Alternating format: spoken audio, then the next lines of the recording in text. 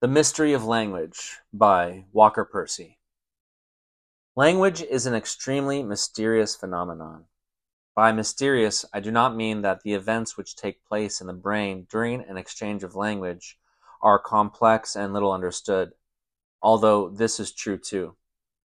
I mean rather that language, which at first sight appears to be the most familiar sort of occurrence, an occurrence which takes its place along with other occurrences in the world, billiard balls hitting other billiard balls, barkings of dogs, cryings of babies, sunrises and rainfalls, is in reality utterly different from these events. The importance of a study of language, as opposed to a scientific study of a space-time event like a solar eclipse or rat behavior, is that as soon as one scratches the surface of the familiar and comes face to face with the nature of language, one also finds himself face to face with the nature of man. If you were to ask the average educated American or Englishman or Pole, or anyone else acquainted with the scientific temper of the last 200 years, what he conceived the nature of language to be, he would probably reply in more or less the following way.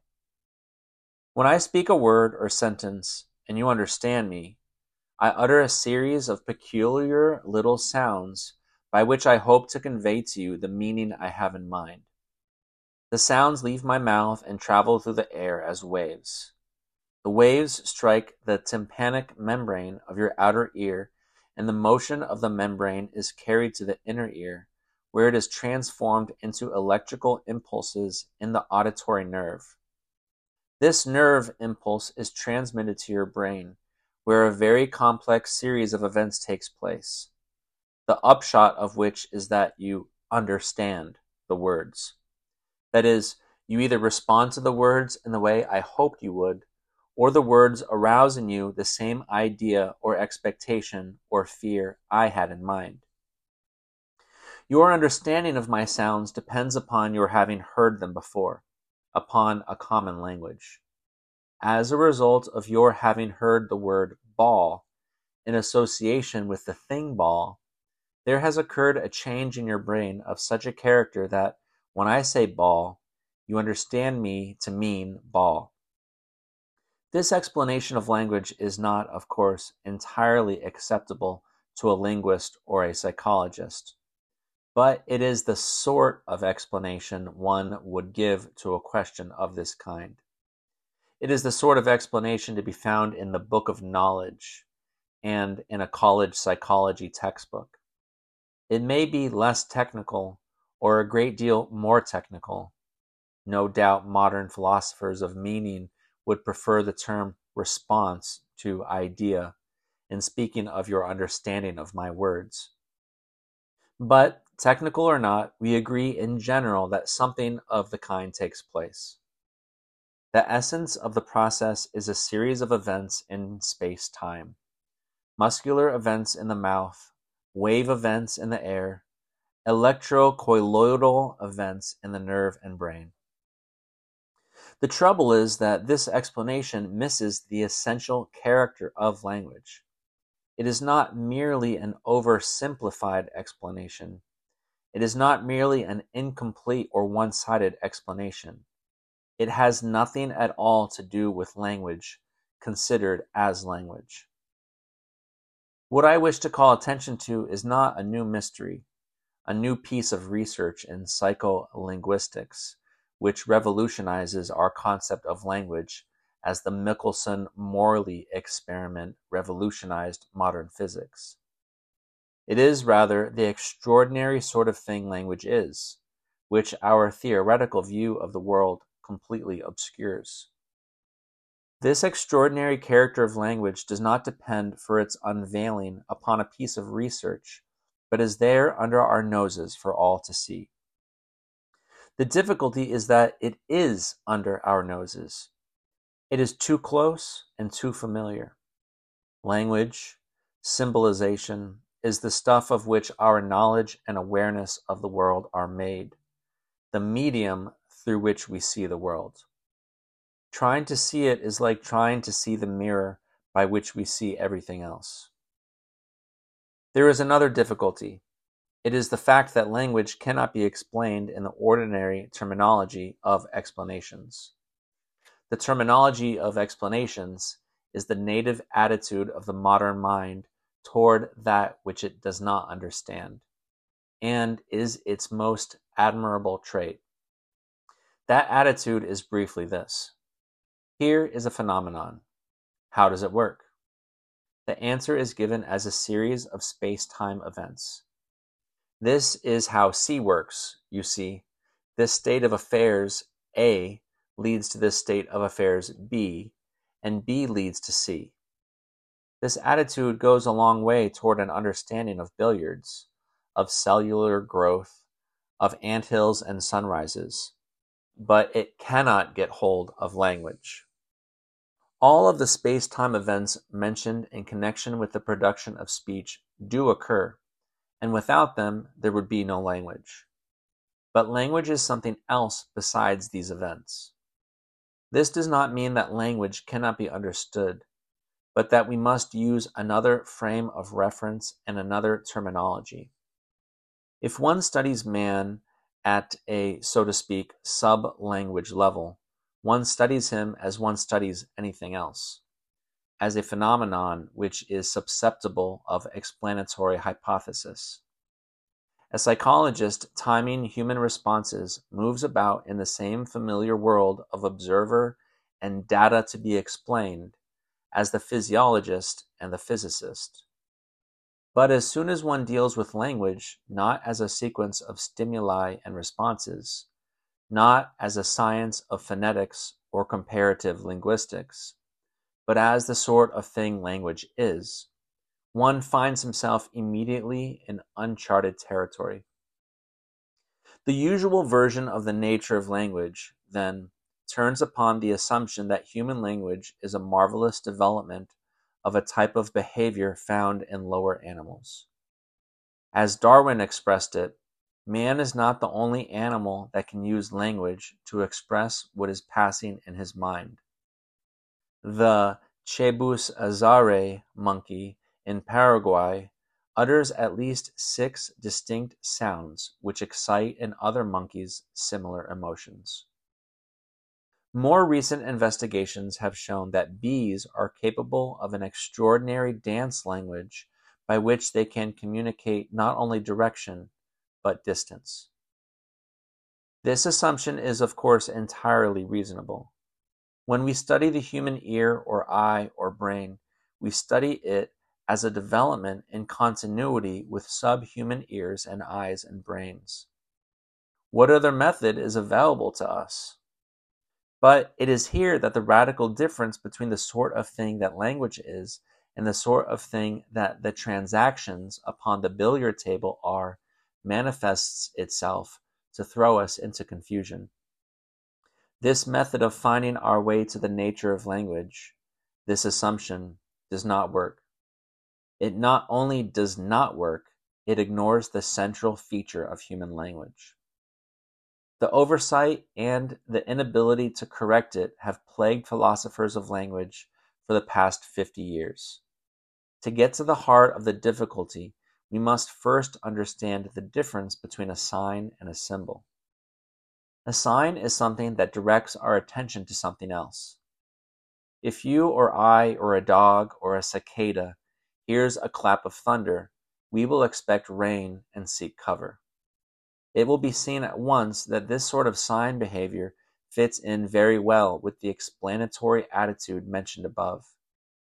The behavior of a man or animal responding to a natural sign, thunder, or an artificial sign, Pavlov's buzzer, can be explained readily as a series of space-time events which takes place because of changes in the brain brought about by past association. But what is a symbol? A symbol does not direct our attention to something else, as a sign does. It does not direct at all. It means something else. It somehow comes to contain within itself the thing it means. The word ball is a sign to my dog and a symbol to you. If I say ball to my dog, He will respond like a good Pavlovian organism and look under the sofa and fetch it. But if I say ball to you, you will simply look at me and, if you are patient, finally say, what about it? The dog responds to the word by looking for the thing. You conceive the ball through the word ball. Now we can, if we like, say that the symbol is a kind of sign, and that when I say the word ball, the sound strikes your eardrum, arrives in your brain, and there calls out the idea of a ball. Modern semioticists do, in fact, try to explain a symbol as a kind of sign. But this doesn't work. As Suzanne Langer has observed, this leaves out something, and this something is the most important thing of all. The thing that is left out is the relation of denotation. The word names something. The symbol symbolizes something. Symbolization is qualitatively different from sign behavior. The thing that distinguishes man is his ability to symbolize his experience rather than simply respond to it. The word ball does all the things the psychologist says it does, makes its well-known journey from tongue to brain. But it does something else too. It names the thing. So far, we have covered ground which has been covered much more adequately by Suzanne Langer and the great German philosopher of the symbol, Ernst Cassirer. The question I wish to raise here is this.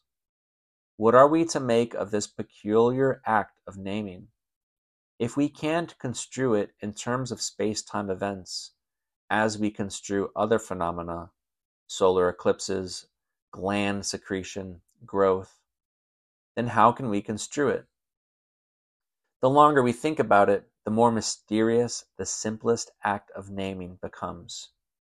It is, we begin to realize, quite without precedent in all of natural history as we know it. But, so, you might reply, is the emergence of the eye without precedent? So is sexual reproduction without precedent. These are nevertheless the same kinds of events which have gone before.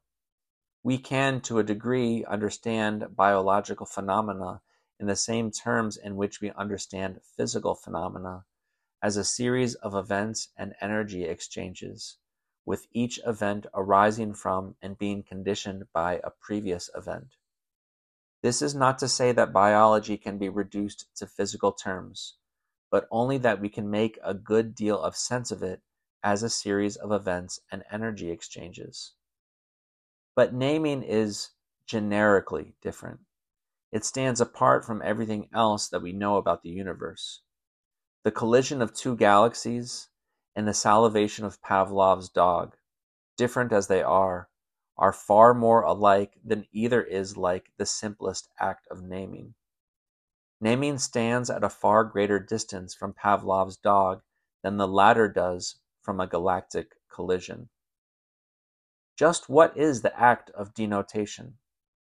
What took place when the first man uttered a mouthy little sound and the second man understood it, not as a sign to be responded to, but as meaning something they beheld in common?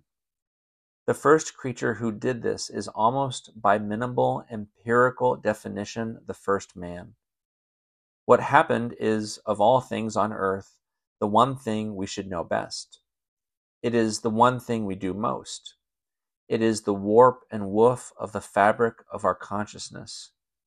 And yet it is extremely difficult to look at instead of through, and even more difficult to express once it is grasped. Naming is unique in natural history because for the first time a being in the universe stands apart from the universe and affirms some other being to be what it is. In this act, for the first time in the history of the universe, is spoken. What does this mean? If something important has happened, why can't we talk about it as we talk about everything else, in the familiar language of space-time events? The trouble is that we are face to face with a phenomenon which we can't express by our ordinary phenomenal language. yet we are obliged to deal with it. It happens, and we cannot dismiss it as a semantical relation. We sense, moreover, that this phenomenon has the most radical consequences for our thinking about man. To refuse to deal with it because it is troublesome would be fatal. It is as if an astronomer developed a theory of planetary motion and said that his theory holds true of planets A, B, C, and D, but that planet E is an exception. It makes zigzags instead of ellipses. Planet E is a scandal to good astronomy. Therefore, we disqualify Planet E as failing to live up to the best standards of bodies in motion. This is roughly the attitude of some modern semanticists and semioticists toward the act of naming. If the relation of symbol to thing symbolized be considered as anything other than a sign calling forth a response, then this relation is wrong. Say whatever you like about a pencil, Korzybski used to say, but never say it is a pencil. The word is not the thing, said Chase. You can't eat the word oyster. According to some semanticists, the advent of symbolization is a major calamity in the history of the human race. Their predicament is not without its comic aspects. Here are scientists occupied with a subject matter of which they, the scientists, disapprove. For the sad fact is that we shall continue to say, this is a pencil, rather than, this object I shall refer to in the future by the sound pencil. By the semanticists' own testimony, we are face to face with an extraordinary phenomenon, even though it be wrong. But if, instead of deploring this act of naming as a calamity, we try to see it for what it is, what can we discover? When I name an unknown thing or hear the name from you, a remarkable thing happens. In some sense or other, the thing is said to be its name or symbol. The semanticists are right. This round thing is certainly not the word ball. Yet, unless it becomes, in some sense or other, the word ball in our consciousness, we will never know the ball. Cassier's thesis was that everything we know through symbolic media, whether words, pictures, formulae, or theories. As Mrs. Langer put it, symbols are the vehicles of meaning. The transformation of word into thing in our consciousness can be seen in the phenomenon of false onomatopoeia. The words limber, flat, fury, fuzzy, round, yellow, sharp sound like the things they signify, not because the actual sounds resemble the thing or quality, but because the sound has been transformed in our consciousness to become the thing signified. If you don't believe this, try repeating one of these words several dozen times. All at once it will lose its magic guise as symbol and become the poor, drab vocable it really is. This modern notion of the symbolic character of our awareness turns out to have a very old history, however. The scholastics, who, incidentally, had a far more adequate theory of symbolic meaning in some respects than modern semioticists, used to say that man does not have a direct knowledge of essences, as do the angels, but only an indirect knowledge, a knowledge mediated by symbols. John of St. Thomas observed that symbols come to contain within themselves the thing symbolized in alio esse, in another mode of existence. But what has this symbolic process got to do with the is I mentioned earlier, with the unprecedented affirmation of existence? We know that the little copula is a very late comer in the evolution of languages. Many languages contain no form of the verb to be. Certainly, the most primitive sentence, a pointing at a particular thing and a naming, does not contain the copula.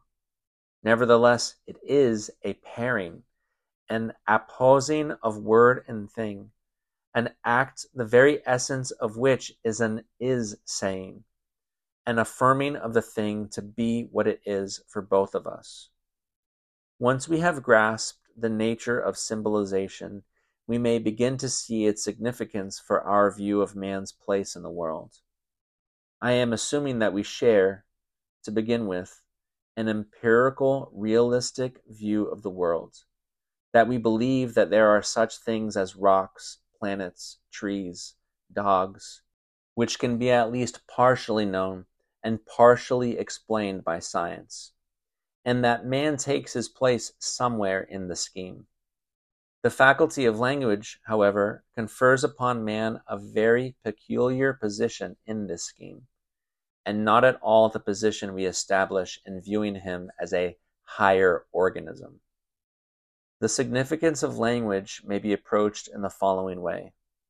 In our ordinary theoretical view of the world, we see it as a process, a dynamic succession of energy states. There are subatomic particles and atoms and molecules in motion. There are gaseous bodies expanding or contracting. There are inorganic elements in chemical interaction. There are organisms in contact with an environment, responding and adapting accordingly. There are animals responding to each other by means of sign behavior. This state of affairs we may think of as a number of terms in interaction, each with all the others. Each being is in the world, acting upon the world and itself being acted upon by the world. But when a man appears and names a thing, when he says this is water and water is cool, something unprecedented takes place. What the third term, man, does is not merely enter into interaction with the others, though he does this too, but stand apart from two of the terms and say that one is the other. The two things which he pairs or identifies are the word he speaks or hears and the thing he sees before him. This is not only an unprecedented happening, it is also, as the semanticists have noted, scandalous. A is clearly not B. But were it not for this cosmic blunder, man would not be man. He would never be capable of folly, and he would never be capable of truth. Unless he says that A is B, he will never know A or B. He will only respond to them. A B is not as foolish as man, but it also cannot tell the truth. All it can do is respond to its environment. What are the consequences for our thinking about man? There are a great many consequences, epistemological, existential, religious, psychiatric. There is space here to mention only one, the effect it has on our minimal concept of man. I do not mean our concept of his origin and his destiny, which is, of course, the province of religion. I mean rather our working concept, as our minimal working concept of water is a compound of hydrogen and oxygen. An awareness of the nature of language must have the greatest possible consequences for our minimal concept of man. For one thing, it must reveal the ordinary secular concept of man held in the West as not merely inadequate, but quite simply mistaken. I do not refer to the Christian idea of man as a composite of body and soul, a belief which is professed by some and given lip service by many, but which can hardly be said to be a working assumption of secular learning. We see man. When I say we, I mean 95% of those who attend American high schools and universities, as the highest of the organisms. He stands erect. He opposes thumb and forefinger. His language is far more complex than that of the most advanced Chebus Azare. But the difference is quantitative, not qualitative. Man is a higher organism, standing in direct continuity with rocks, soil, fungi, protozoa, and mammals. This happens not to be true, however, and in a way it is unfortunate. I say unfortunate because it means the shattering of the old dream of the Enlightenment, that an objective, explanatory, causal science can discover and set forth all the knowledge of which man is capable. The dream is drawing to a close. The existentialists have taught us that what man is cannot be grasped by the sciences of man. The case is rather that man's science is one of the things that man does, a mode of existence. Another mode is speech. Man is not merely a higher organism responding to and controlling his environment. He is, in Heidegger's words, that being in the world whose calling it is to find a name for being, to give testimony to it, and to provide for it a clearing.